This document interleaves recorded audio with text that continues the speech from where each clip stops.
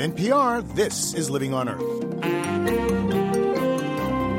I'm Bruce Gellerman. Coming up, judging Judge Samuel Alito. We size up the Supreme Court nominee's track record on all things environmental. Frankly, there's not much to go on. There's nothing about his record which suggests he's anti-environmental protection.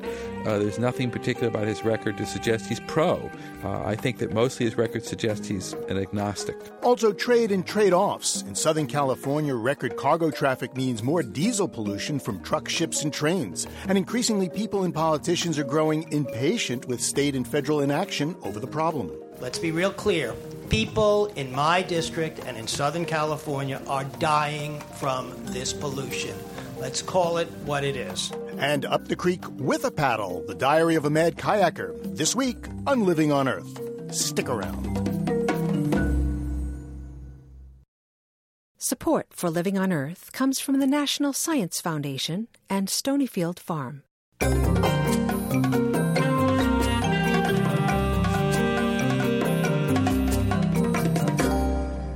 From the Jennifer and Ted Stanley studios in Somerville, Massachusetts, this is Living on Earth. I'm Bruce Gellerman, sitting in for Steve Curwood. When George Bush nominated federal judge Samuel Alito to the U.S. Supreme Court, the president specifically noted Alito's environmental record, saying that as a federal prosecutor, Alito moved aggressively against environmental crimes. To assess Judge Alito's rulings and environmental record, we turn to Richard Lazarus. He teaches environmental law at Georgetown University Law School. Thank you very much for joining us, Professor. Thank you. I did a Google search of Mr. Alito, and he has only about 3 cases in which he sat that have relevance for environmental law, as I could find, maybe 4. Yeah, they're very few, given the number of years he was on the bench and given the fact that he was on the United States Court of Appeals for the Third Circuit, which involves several significant eastern states. So I think the luck of the draw or the bad luck of the draw led him not to have very many cases. The one that I found very curious had to do with machine guns, of all things. Right. That's the Rybar case. It was decided in 1996. That's a classic case which on its own terms obviously isn't about environmental law at all. But it's a potential significance to environmental law because in that case, Judge Alito dissented from that ruling on the ground that Congress had exceeded its authority under the Commerce Clause. Now, the reason why that's so significant is that there are challenges being brought right now. In fact, there are 2 cases before the United States Supreme Court, a case called Rapinos versus United States and a case called Carabel versus United States. And in both those cases, individuals are claiming that the Clean Water Act may well be unconstitutional for a rationale similar to that endorsed by Judge Alito in the Rybar case. And that is that the Commerce Clause suggests that Congress has a role to play in interstate commerce, but not intrastate commerce. That's right. Now, we can't tell from the Rybar decision by itself what Judge Alito would do as Justice Alito in the Carabel case and the Rapinos case, because, among other things, there's been some intervening Supreme Court precedent since then.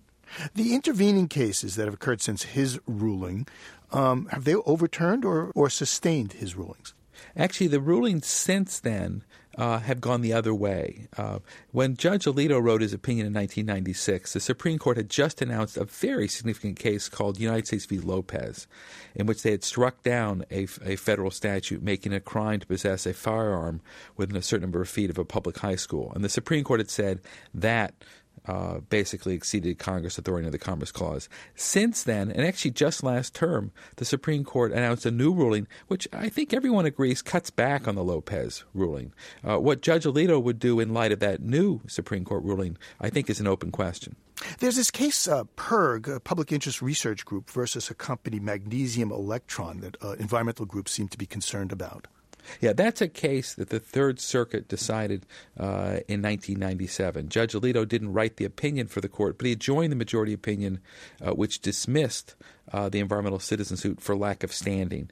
Standing refers to a requirement that the courts say exists under Article 3 of the Constitution, which provides, as construed by the Supreme Court, that to bring a claim in federal court, you have to prove an injury in fact. And what the Third Circuit held, with Judge Alito joining, was that the environmentalists in that case had failed to prove an injury in fact. But it was the standard the Third Circuit applied. It was a very exacting standard, a very exacting injury standard, a kind of standard which actually environmentalists feared after the magnesium electron case would make it very hard, if not impossible, in lots of cases for environmental citizen suits to be brought at all. Professor Lazarus, if Mr. Alito is approved by the Senate, does that change the balance, you think, in terms of the Supreme Court and its perspective on environmental law? I think it does change the balance in some ways. Justice O'Connor was a really interesting vote on the environment.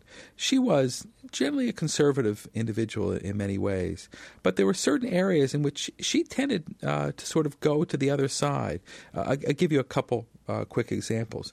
On the questions of standing, for instance, the standing of citizen suits, in a case called Defenders of Wildlife v. Lujan, or actually it was Lujan v. Defenders of Wildlife from the early 1990s. In that case, an opinion written by Justice Scalia, the court said that Defenders of Wildlife lacked standing to bring a claim under the Endangered Species Act. Justice Blackmun wrote a very passionate dissent in that case, accusing the majority of engaging in a, quote, slash-and-burn expedition through the environmental law of standing.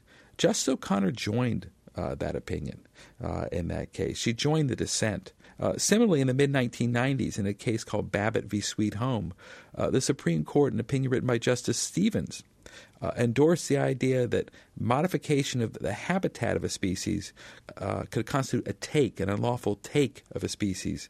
Justice Stevens wrote the opinion, but Justice O'Connor joined that opinion there as well, with Justice Scalia and Justice Thomas, among others, in dissent. So in a variety of areas, Justice O'Connor really did move over. I think she had sensitivity to some kinds of environmental protection concerns. She was a real Westerner.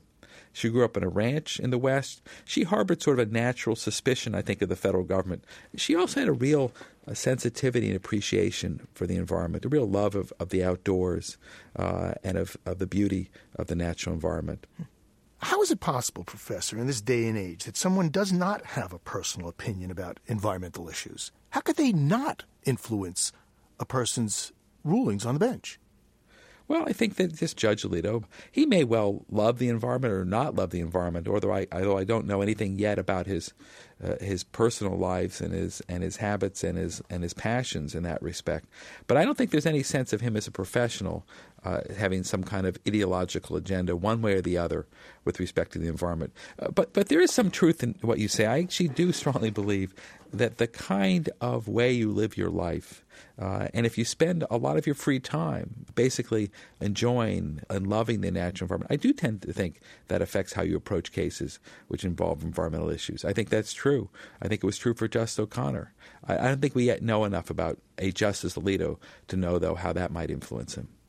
Well, Professor Lazarus, thank you very much. Appreciate your time. Thanks a lot.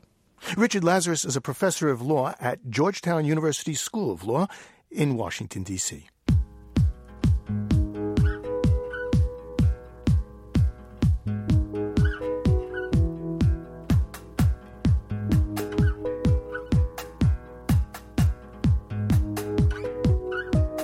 The U.S. Congress is trying to cut the federal budget, in part to make up for the tens of billions of dollars spent so far to recover from Hurricane Katrina. To raise revenue, the budget bills would open up more land and coastline to oil and gas drilling. But as Living on Earth's Jeff Young reports, there are concerns the move will put environmentally sensitive areas from Alaska to Florida at risk. Hey ho, hey, hey. Hey ho, hey ho, hey, hey. Sarah James taps a caribou hide drum and sings, just as she and her ancestors in the Gwich'in tribe of northern Alaska have for centuries. Except James is not in northern Alaska. She's on a noisy street in Washington, D.C., just off the Capitol grounds. James has held vigil here for nearly 3 months, hoping to keep oil drills out of the Arctic National Wildlife Refuge. Singing a song, sing the song for the refuge to stay that way, and the polar bear to be healthy, and caribou, everything that was born there. Because now it's maybe the last leg of our fight, we don't know. For years, Congress debated opening the refuge's coastal plain to energy production. Now, drilling supporters are close to success, with budget bills that include more than $2 billion in revenue from the sale of mineral leases in the refuge. Alaska Republican Senator Ted Stevens says it's what Alaska wants, even the native villages. Only one has opposed this, and yet they're the poster children for all of these environmental ads you see. One, the Gwich'in village opposes this. Senate Democrats and a few moderate Republicans sought to strip the drilling language, but Stevens' side narrowly prevailed. That ties the refuge's fate to a budget bill which, by Senate rules, cannot be filibustered. Attention now turns to the House of Representatives, where a more controversial budget bill targets more than just the Arctic refuge. It's not just about opening up Alaska. It's also about how do we increase domestic production. Alaska's part of it. The Rocky Mountains are part of it. The deep sea is part of it. That's California Republican Congressman Richard Pombo, who chairs the House Resources Committee. Pombo's contribution to the House budget bill would also put more public lands up for sale to mining companies and expand offshore drilling for oil and natural gas. A federal moratorium prohibits new drills off most of the U.S. coast. That moratorium has had broad political support from coastal states, especially Florida. Pombo's proposal would let a state opt out of the moratorium along its coast in return for a share of royalties. It would also allow a state like Florida to veto any drilling within 125 miles of its shores. In a major political coup, Pombo won the support of Florida Governor Jeb Bush. The fact that we have the governor of Florida endorsing the bill and supporting the bill should be a signal to people that this gives them the kind of protection that they need. But some Florida Republicans still don't trust the deal. Representative Connie Mack says he sees a big loophole. The bill apparently gives the Interior Secretary the final word on drilling. We are not getting anything for that. In other words, we're not protecting ourselves if the Secretary can overturn what we've decided to do. And that does not give Florida a strong hand. Mack says he would have a hard time voting for a budget bill that includes any offshore drilling in the eastern Gulf of Mexico. Environmental groups hope those divisions within Republican ranks will help their cause.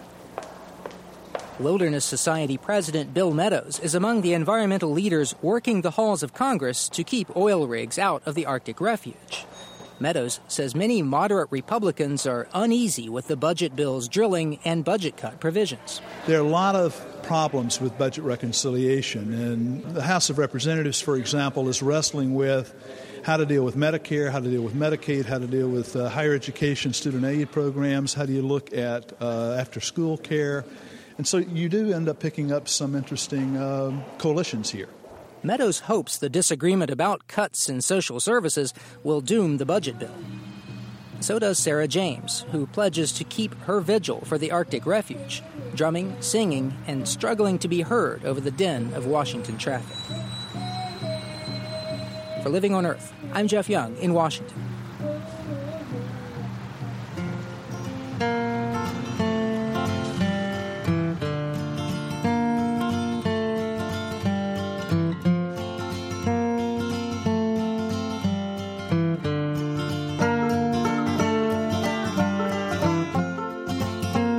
Coming up, Southern Californians want to put the brakes on pollution from railroad yards. Keep listening to Living on Earth. It's Living on Earth. I'm Bruce Gellerman.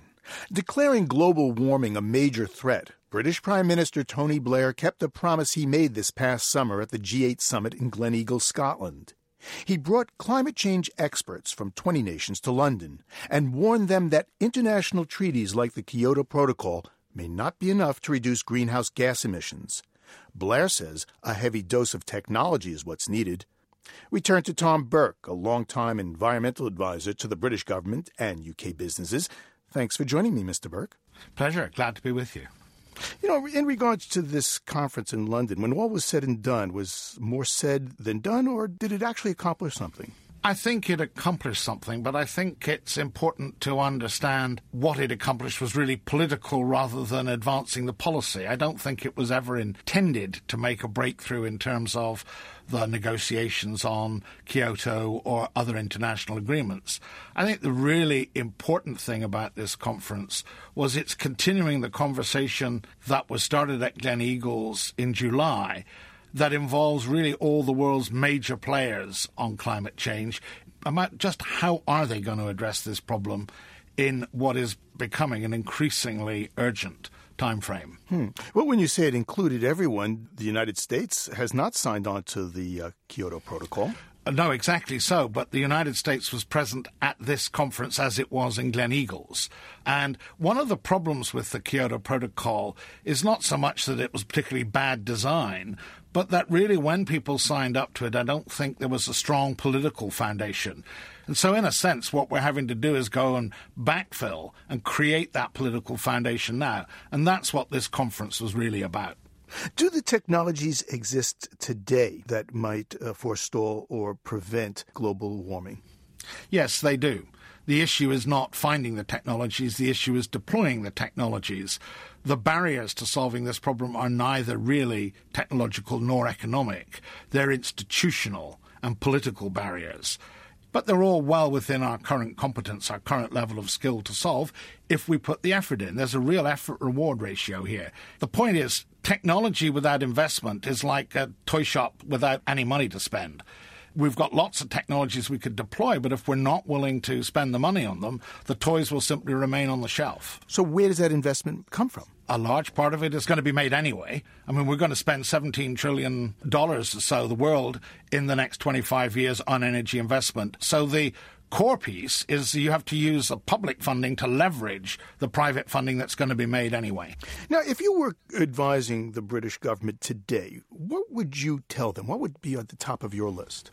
The top of my list would be to say, look, the only way you're going to provide business with both a regulatory climate that has some certainty in it and the incentives to make the technology shifts that are important is by deploying a relatively low carbon tax and dedicating the funds from that tax to making the technology changes that we need to make. My sense is that the world is going to address this problem sooner or later. The faster you get going on that, the better placed your own technologies, your own businesses are going to be to take advantage of the enormous opportunities that'll come. So do you think the participants in this conference got it, that the clock is ticking? I don't think so. I don't think even Prime Minister Blair, who in some ways has been the most vocal leader, has yet really understood just how urgent it is. We have about 2 to 3 decades to get this problem right before, in a sense, we will have committed ourselves to an unstable climate. And that's going to require much more aggressive action from governments, not so much to try to constrain emissions as to invest in the technologies we know we have that can provide us with both the energy to fuel economic growth and a stable climate. Tom Burke, a longtime environmental advisor to the British government and former executive director of Friends of the Earth, is a member of the London Sustainable Commission. Well, Mr. Burke, thank you very much. I appreciate you taking the time. Pleasure. Nice to talk to you. In just 7 years, the number of cargo containers shipped into Southern California has doubled, and it's predicted to quadruple over the next 20 years. It means more pollution around ports from the ships, trucks, and trains that haul the freight. At the same time, new research shows that pollution from diesel engines is taking a toll on the health of residents of Southern California. Heart disease, cancer, and respiratory problems are all on the rise, especially in children whose lungs are failing to fully develop. Armed with this research and frustrated by the lack of federal and state efforts to curb this growing source of pollution, some Southern Californians are demanding stricter controls, most recently on rail traffic. Living on Earth's Ingrid Lobet has the latest in our occasional series, The Haze Over Trade. One evening recently, Rob Bradley, a general manager at Burlington Northern Santa Fe Railroad, found himself making the case for a new rail yard that would mean about 1 million fewer truck trips per year on the 710 freeway, LA's most diesel-laden. Many may not realize that one double-stack train can handle the equivalent of 250 to 280 trucks. No one disputes trains are the cleanest way to transport heavy cargo, and Bradley promised this would be no smoke-choked rail yard. It would use electric cranes and natural gas or hybrid switch locomotives. BNSF is committed to making this facility the greenest facility in the country. The facility will set a new standard of environmental stewardship in Southern California. Bradley made the pitch in the city of Long Beach, where many people rely on international trade for work. But air emissions from the ports have increased 60% since 2001, and an air toxic study 6 years ago informed residents their cancer risk is elevated. Communities have been organizing around the study ever since. City Council member Tonya Reyes Uranga carried the inhaler she uses for asthma up to the microphone. I'm really outraged that families of limited means are spending more on medical bills and medicine than on books and milk. My children who were born on the West Side suffer from asthma and other respiratory illnesses. Everyone in our family has one of these except my husband. We now live in a census tract that is designated as a cluster area for throat and mouth cancer. How do I care for my family's welfare? Ophelia Hilliard had a pointed question. I would like to know, do they have board-certified pulmonologists, pediatric pulmonologists that have backed up their studies, or is this just pie in the sky? The new rail facility is only one place railroads are finding resistance these days in Southern California. In Sacramento at the Air Resources Board, regulators thought they were making real progress when they quietly struck a deal with two of the nation's major railroads to remove 20% of the small particles in the air over rail yards. Almost immediately, they found themselves on the defensive. We can't breathe! We can't breathe! Diesel kills! Diesel kills! In the deal, the railroads agreed to turn off their heavy diesel engines when parked, rather than letting them idle for hours or even days. They promised to install automatic shutoffs on engines that stay in California and to measure air pollution at 16 of the largest rail yards. The Air Board's Mike Scheibel acknowledged to a packed room in Los Angeles that there are, quote, tremendous health impacts because of rail yard and port emissions. We are pursuing as vigorously as we can regulatory and other mitigation approaches. We are doing this statewide. But Scheibel stressed states have very little authority to force interstate trains to do anything they don't want to. Federal law very significantly restricts our ability to regulate railroad emissions and operations. Therefore, we thought a mutual agreement between the state and the railroads was the most effective way to overcome these limitations. But in Southern California, the voluntary agreement was seen as a backroom deal cut to circumvent the stronger demands of the state's most polluted region. Meetings there drew more than 300 people. Resident Penny Newman had been working for 2 years with the same Sacramento regulators on other stronger measures to address rail exhaust. She was incredulous that a deal was signed that short-circuited that effort. You sat there, straight-faced. You took tours of our communities, and in many instances you went into our homes. And all the while, you were using our bills as leverage in order to get these guys to the table and come up with this Mickey Mouse deal. You betrayed us. The anger isn't only about process. Southern California regulators say they could have gotten a stronger agreement with the railroads. They scoff at a 20% reduction in soot at rail yards and accuse state air officials of buckling. Some see the hand of the Schwarzenegger administration in the cooperative approach with a major industry. However it happened, regulators and railroad officials these days are hearing more from young people like Mayra Gonzalez. We do live in these communities. We breathe this air every day. Every day when we go to school, we see these railroads. The high school student faced the much older members of the Air Resources Board and, by proxy, railroad officials. You're basically saying, we don't care. You know, we don't hear you, but we want our voice. We want our voice, and I know you hear it, but maybe it's just time to listen. One thing shipping companies could do is put more clean-running train engines into service sooner. That would make for cleaner air not just in California, but everywhere the trains run. Or some of the trade traffic could shift away from Southern California to Seattle, San Francisco, somewhere where the clamor over air pollution isn't as loud. For Living on Earth, I'm Ingrid Lobet in Los Angeles.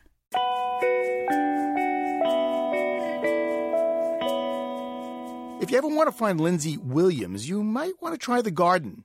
Lindsay can grow tomatoes like nobody's business. With her homemade irrigation device, she can double the yield using just half the water that mortal growers need. She calls it Lindsay's Nutrient Delivery System, and it earned her one of this year's Gloria Barron's Prizes for Young Heroes. Lindsay Williams is 18 years old. She's from St. Joseph, Missouri. She's a freshman at Central Methodist University, and she joins me on the line. Hi, Lindsay. Hi. Congratulations. Thank you very much. So tell me about this irrigation system. Well, the irrigation system is basically an L-shaped drip irrigation system. So the system comes down, and it's actually stuck in the ground, and then it has two arms that come out of the system that run parallel to the ground. The plants are actually planted in raised mounds, so the plant kind of sticks out of the side of the hill. It's got to look a little weird having these mounds of plants growing sideways. Well, the plant is growing sideways, but within 2 or 3 days, the plant turns up to the sun. So you can't really tell that it's been planted differently until you dig the plant up and you realize that when you get down to the root system, the roots are actually growing in an L shape. And you can actually double the yield of tomatoes?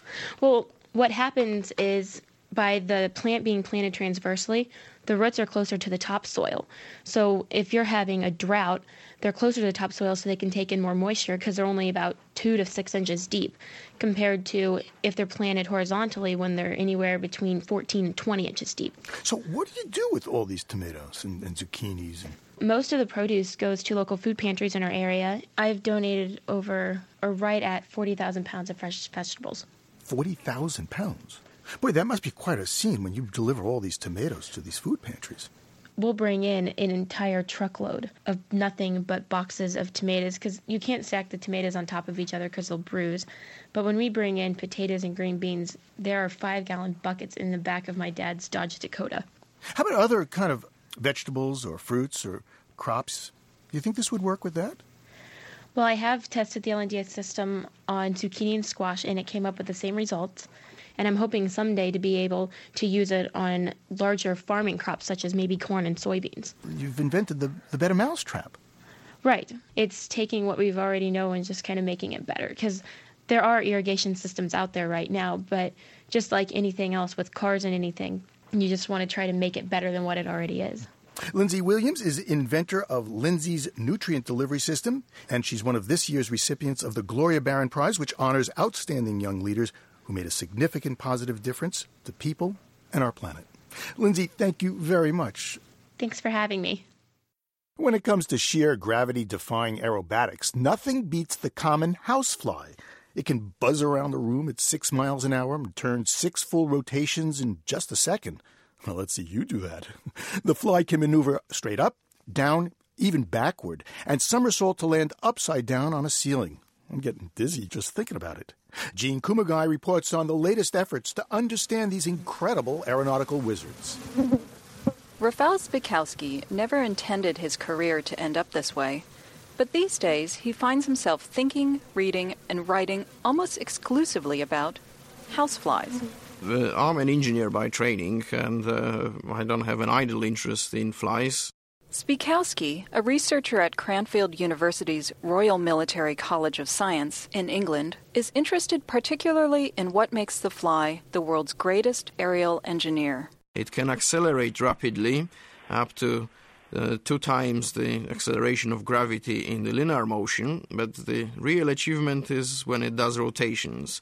It can rotate very rapidly, it can do 6 turns in a second, and it can achieve these 6 turns from rest in 2/100ths of a second. Spikowski's interest in how flies fly is more than academic. He's hoping to build a micro-air vehicle, or MAV, that mimics insect flight, right down to the flapping wings. The idea was to have something that would be handheld and fly. Handheld so that it can be easily carried around by an individual soldier or a civilian if there is a need for inspection, because we have so many other things that can do outdoor reconnaissance, from satellites through manned aircraft, through unmanned air vehicles and so on, but there is a problem of inspecting things inside. For example, the state-of-the-art for inspecting pipes pumping noxious stuff is to send a fellow with a mirror on a stick looking for cracks. But if a crack is already there, he will inhale, and we don't want that. So far, researchers have had little success replicating the fly's agile movements. But they hope to learn how by studying the insect's flight control system. Spikowski says his research indicates that flies use a completely different method for controlling their flight than would, say, an F-35 fighter jet. 3 PowerPC computers running over 1 million lines of software code control the F-35's aeronautics, while the fly's flight commands emanate from a tiny part of its brain, a small knot of neurons with the computational power of your kitchen toaster. But the fly and the F-35 still have to obey the same laws of physics, so whatever the fly is doing in midair must be equivalent to the F-35's elaborate computations. Instead of computing the required information, it must somehow obtain it by a different means, and this means sensors. And in particular, their vision is very important.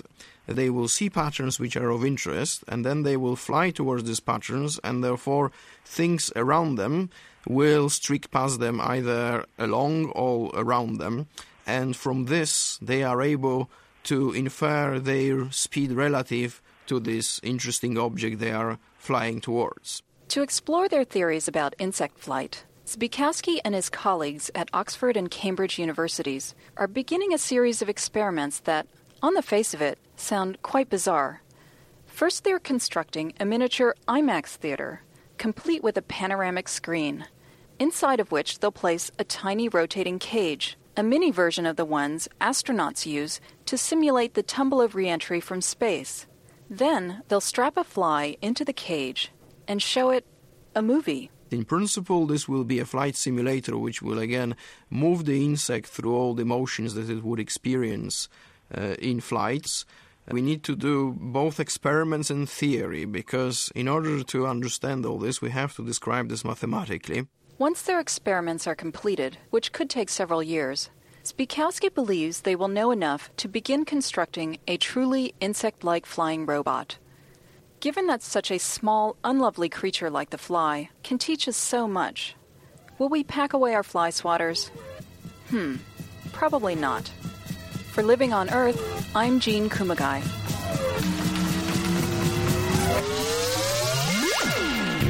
Jean Kumagai is a reporter for Spectrum Radio, the broadcast edition of IEEE Spectrum magazine. To find out more about Raphael Zabowski and his research on flies, buzz over to our website, livingonearth.org. Just ahead, up the creek with a paddle, the diary of a mad kayaker. Keep listening to Living on Earth. Support for NPR comes from NPR stations and the Charles Stewart Mott Foundation, online at mott.org, supporting efforts to promote a just, equitable, and sustainable society. The Kresge Foundation, building the capacity of nonprofit organizations through challenge grants since 1924, on the web at kresge.org. The Annenberg Fund for Excellence in Communications and Education, and the W.K. Kellogg Foundation, From Vision to Innovative Impact, 75 Years of Philanthropy. This is NPR, National Public Radio. It's Living on Earth. I'm Bruce Gellerman. In the late 13th century, in search of a new world and new merchandise, Marco Polo traveled from Venice, Italy, to China along the trade route known as the Silk Road. In those days, the main form of land transportation was horseback or foot, and travel took months, sometimes years. Some 700 or so years later, Mark Jenkins decided to retrace Marco Polo's steps through a stretch of the Silk Road known as the Walk-On Corridor. The Walk-On is in the northeast part of Afghanistan, a remote 200-mile-long strip that separates Pakistan and Tajikistan. It's a region defined by geography, politics, and history, a place that seems to exist in another time. Mark Jenkins writes about his trek in the November issue of Outside magazine, and he spoke with Living on Earth's Steve Curwood about why he wanted to walk the Walk-On. It was one of those places that always fascinated me in world history.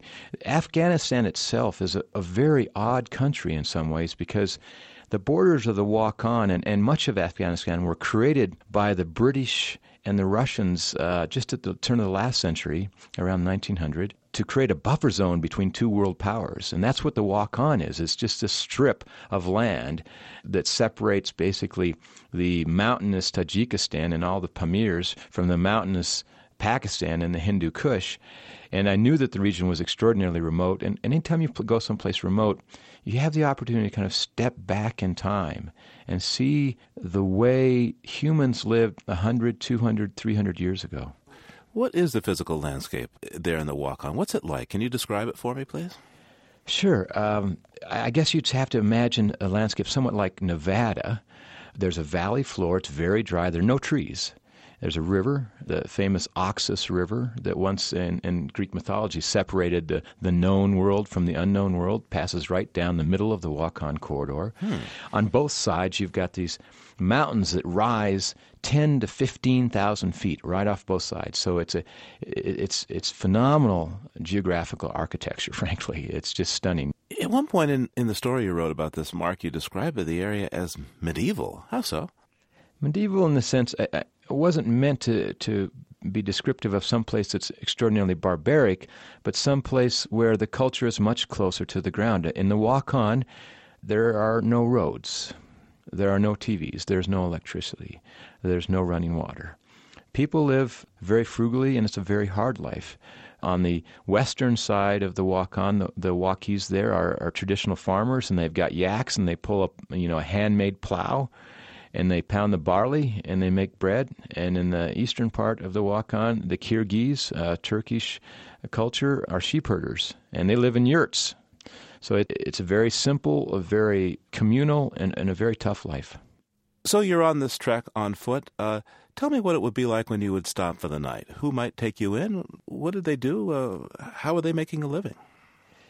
Making a living is not the right term, probably. There's not really an economy of any sort. It's a subsistence living. They do trade. They may, for instance, the Kyrgyz who run sheep, huge herds of sheep, and live in nomadic kind of clusters of yurts, and they have a summer camp and a winter camp, and they, not unlike the Sioux Indians or something like that, following the buffalo herds, although these were domesticated. What would happen going into a village? We were always taken care of. We were always welcomed as these kind of long-lost travelers. They wanted to hear stories. We did have Sarfraz, our interpreter, with us, so we would sit around the hearth and tell stories about our land and the world we came from, and they would tell us stories about their lives. And what would they expect from you in return? This is always an interesting thing about traveling in remote places, because you're a guest in their country, and I think one of the things that's always expected of you is to share your life. They want to know what it's like in America. They've been to Kabul or something like that. They've seen videos. They want to know, do we really fly airplanes, or does everybody own a car? They want to know about the greater world about them. Sometimes they need help. I'll give you a small example that was just really fun. In a small Kyrgyz village near the end of the Wakan, we came to a yurt where the chief had bought a generator, a 5-horsepower generator. He bought it about 8 months ago and brought it in on horse, a week on horseback, hoping that his village, just a collection of probably 9 yurts, would have lights for the winter. This is a place that can get between 2 to 10 feet of snow all winter long. Extremely cold, extremely cold. This is at 14,000, 15,000 feet. Temperatures dropping below 40 below in the winter. No lights. And so he bought this generator, gas-powered, and sure enough, it worked one day and then it broke. And the village, once again, just like they had for the last 500 years, 5,000 years, had gone through the winter with no lights other than candles. So we get there, and the first thing he would like us to do is take a look at this generator. Now, luckily, Doug Chabot, my climbing partner, and I had both grown up mowing lawns as kids, right? And it's the same kind of engine. So we set to work fooling with it, pulling the choke and checking the mixture of the oil and the gas, and we just played with it for about an hour. So what happens the first time you pull the cord? Nothing. And you can just feel the kind of, oh my God, these guys, they should know engines. They live in a world of machines. They should be able to fix this. Well, we kept playing with it and pulling the draw cord, and finally the thing fires to life, and the whole village erupts in just enormous pleasure, just yelling, and it was a great moment. It was. And he'd also brought with him this box of electrical supplies, wires, light bulbs. So immediately we began stringing the entire village, just like you'd string Christmas lights with lights. And, of course, they kill the biggest sheep of the herd, and a herd of like 800. They kill the biggest sheep right off the bat, skin it right there, gut it, throw the meat in the pot, and then about 2 hours later we're served what are considered the delicacies of that culture, and that happens to be the brain and the balls of the sheep, and that's what we ate. Yeah, which tastes better? Brains are really soft. And testicles of almost all animals can be a little gristly. After your trip into the walk-on, and really a trip back to what Afghanistan was like 100 or even 200 years ago, what should folks in the West understand about Afghanistan? That it's a very complex country. It's got a complicated history. You've got foreign forces there. You've got fundamentalist forces there. You've got an opium trade. And you've got enormous poverty. And that combination is tough to solve. That it takes time, it takes compassion, and it takes a lot of education.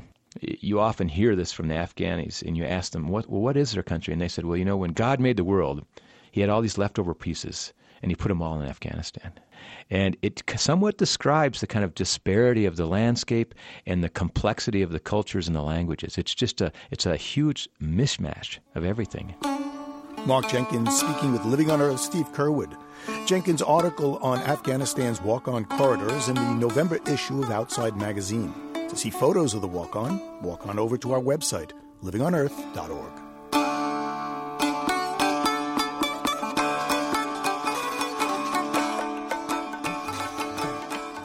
New England has so far been spared the more devastating effects of this year's hurricane season, but residual storms traveling up the East Coast have caused a lot of flooding and overflowing of sewers. In the Boston area, aging drain pipes designed to flush stormwater into the Charles River watershed have been dumping thousands of gallons of untreated sewage into the river. And it's not just when there are storms. But one man has refused to go with the flow, and for more than a decade he's been urging communities to clean up their act. Living on Earth's Dennis Foley has this portrait of the mad kayaker. It's 4:30 in the morning on this chilly, rain-soaked New England day. While most people are still a good hour away from hitting the snooze button on their alarm clocks, Roger Freimeyer is wide awake and lugging his plastic kayak down to a local river's edge. Oddly enough, this is exactly how he likes his weather conditions, thank you very much. We got 27/100ths of an inch overnight, which is going to give us some very good overview since it was a short storm. Freimeyer is an unassuming 49-year-old retired computer scientist. This elfish and spectacled fellow has taken on a new mission in life, clean water advocacy. Though some folks might consider what he's been doing with his time a bit eccentric, to several watershed organizations, he's a one-person clean water army. On this particular morning, we're by the edge of the Mystic River in Medford, Massachusetts. Freimeyer loads his boat to prepare for a trip upstream to Alewife Brook. There, he'll test water around 3 storm drainage pipes, also known as combined sewer overflows. These 19th century era pipes were designed to steer excessive stormwater directly into the rivers in order to prevent flooding. Nearly a dozen of these pipes still exist along Massachusetts rivers, despite efforts to replace them with newer filtration systems. Anytime you get a rain, everything is washed off the land. You've got animal feces. You've got water washed off the streets into storm drains. And a big problem on Alewife Brook is actually sewage, though this wasn't a large enough rain to set off the combined sewer overflows, which make the whole river stink when it rains intensely. Bag of assorted sample vials and equipment. On top of it, I'll set my meter. The importance of his floating science lab, strapped to the top of his kayak with bungee cords, cannot be overstated. After all, his water samples will be submitted to the New England EPA and tested at the agency's lab. But to be clear, Roger Freimeyer is employed by no such organization. In fact, he works alone.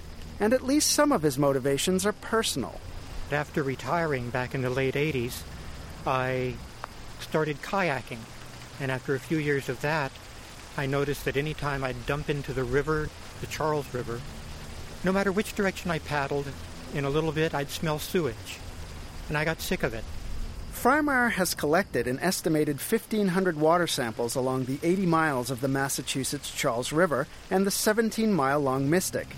Many local water commissions regard him as the authority on the waterways here. His services come free of charge.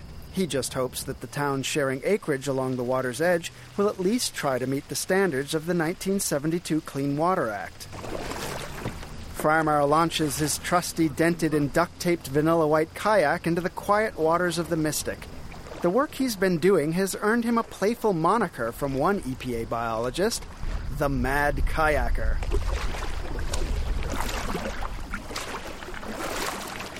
Today, he hopes to find, or rather hopes not to find, high bacterial counts that include fecal coliform. Fecal bacteria is commonly found around many of the river drainage pipes after heavy rainstorms, such as the one the night before. The water's starting to appear just a little bit gray, unfortunately, which to me means there's been some sewage in the water overnight. At times, he'll employ less scientific methods in his quest. His nose has become quite adept at detecting any peculiar odors unbecoming of the river's normal smells, and he's also got a keen eye out for... objectionable floatables. Objectionable floatables. Anything from hypodermics, condoms, sanitary pads, rafts of toilet paper, or even the bobbing brown lumps occasionally. None of it's very appetizing. Indeed. Upriver, our boats glide through waters lush with flowering lily pads, swaying green reeds, and a habitat active with wild ducks and geese. Quite by accident, we startle a great blue heron breakfasting along the river shoreline. Pretty. Beautiful. At least he flushed back behind us, so we'll only bother him once today. But strewn beneath the waters is a veritable junkyard abundant with sunken shopping carts, rusted bicycles, and enough baseballs, tennis balls, and basketballs to outfit an entire high school athletic department. Frymire takes this in stride. After a while, you have to let the small problems slide. We've arrived at one of the aging pipes, a toothy-looking maw frowning under the weight of decay. Frymire dons blue rubber gloves as he takes several test tube samples directly from the murky gray-brown water's surface. I'm still waiting for the dissolved oxygen to stabilize. He'll report his findings directly to places such as the EPA and to his old training grounds, the non-profit Charles River Watershed Association. The CRWA was founded in 1965 in response to public concern about the decline of the Charles River's water quality. The group provides EPA-approved training for people like Roger Frymire interested in helping their cause. Kate Bowditch, the group's senior environmental scientist, echoes what many in water quality advocacy groups believe, that citizen water watchdogs are essential. You need to have citizens who are out there who really care about what's going on and who are willing to say something about it, who are willing to put in some of their own time. You need the Roger Frymires of the world. There's not a town or a city or an industry that can resist that kind of organization and that kind of data and that kind of information. So what do we have today, Roger? Got one sample, number 99. At the EPA's New England Regional Office, Frymire is greeted like any regular might be received at a favorite local, watering hole. Most likely that's because he is a regular. New England EPA has been taking his samples since 2002 and holds his testing skills in high regard. It will take these samples a full 24 hours to incubate. Past samples have revealed critter levels, as Frymire puts it, 10,000 times this state's legal swimming levels. Some may ask why it should take a volunteer like Roger Frymire to deliver evidence of contaminated water. That's the EPA's job, isn't it? But EPA lab biologist Tom Faber points out, there's limited resources. I mean, we can't do everything. We can't sample every river or every pipe. There's thousands and thousands of pipe. Faber acknowledges Frymire helps fill in the gaps. Roger's out on the river. He knows the river very well. He kayaks it daily. So he's able to bring samples in. We're able to analyze them. We work together on some of the problem areas. Over the years, Roger Frymire has been credited for making towns fix a significant share of damaged drain pipes, help control water contamination levels, and change water pollution permit rules. He's not one to rest easy on his laurels, though. Frymire is determined to continue improving the quality of Boston's waterways, even if his actions are a bit unorthodox. After all, somebody's got to be a little bit off their noggin to go out in all this sewage and stink voluntarily. For this mad kayaker, a little off your noggin seems to have gone a long way. For Living on Earth, I'm Dennis Foley in Boston.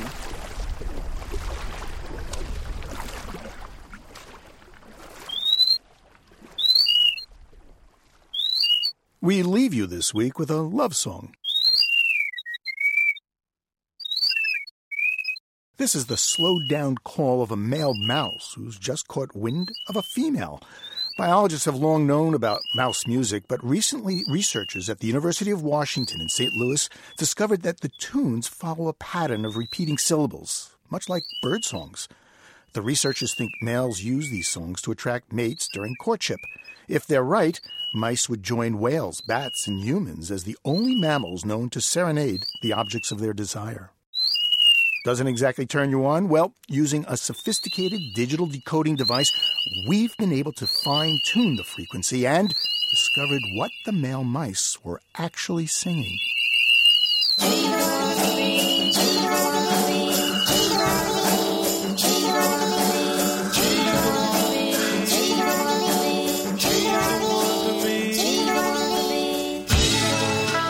We'll let the intelligent design folks figure that one out. Living on Earth is produced by the World Media Foundation. Our crew includes Ashley Ahern, Chris Ballman, Eileen Belinsky, and Susan Shepard, with help from Christopher Bullock, Kelly Cronin, James Kerwood, and Michelle Queter. Our interns are Brianna Asbury, Kevin Friedel, and Emily Torgrimson. Allison Dean composed our themes. You can find us at LOE.org. Steve Kerwood returns next week. I'm Bruce Gellerman. Thanks for listening. Funding for Living on Earth comes from the National Science Foundation, supporting coverage of emerging science, and Stonyfield Farm, organic yogurt and smoothies. Stonyfield pays its farmers not to use artificial growth hormones on their cows. Details at stonyfield.com. Support also comes from NPR member stations, the Ford Foundation, Geraldine R. Dodge Foundation, and the Saunders Hotel Group of Boston's Lenox and Copley Square hotels, serving you and the environment while helping preserve the past and protect the future. 800-225-7676. This is NPR, National Public Radio.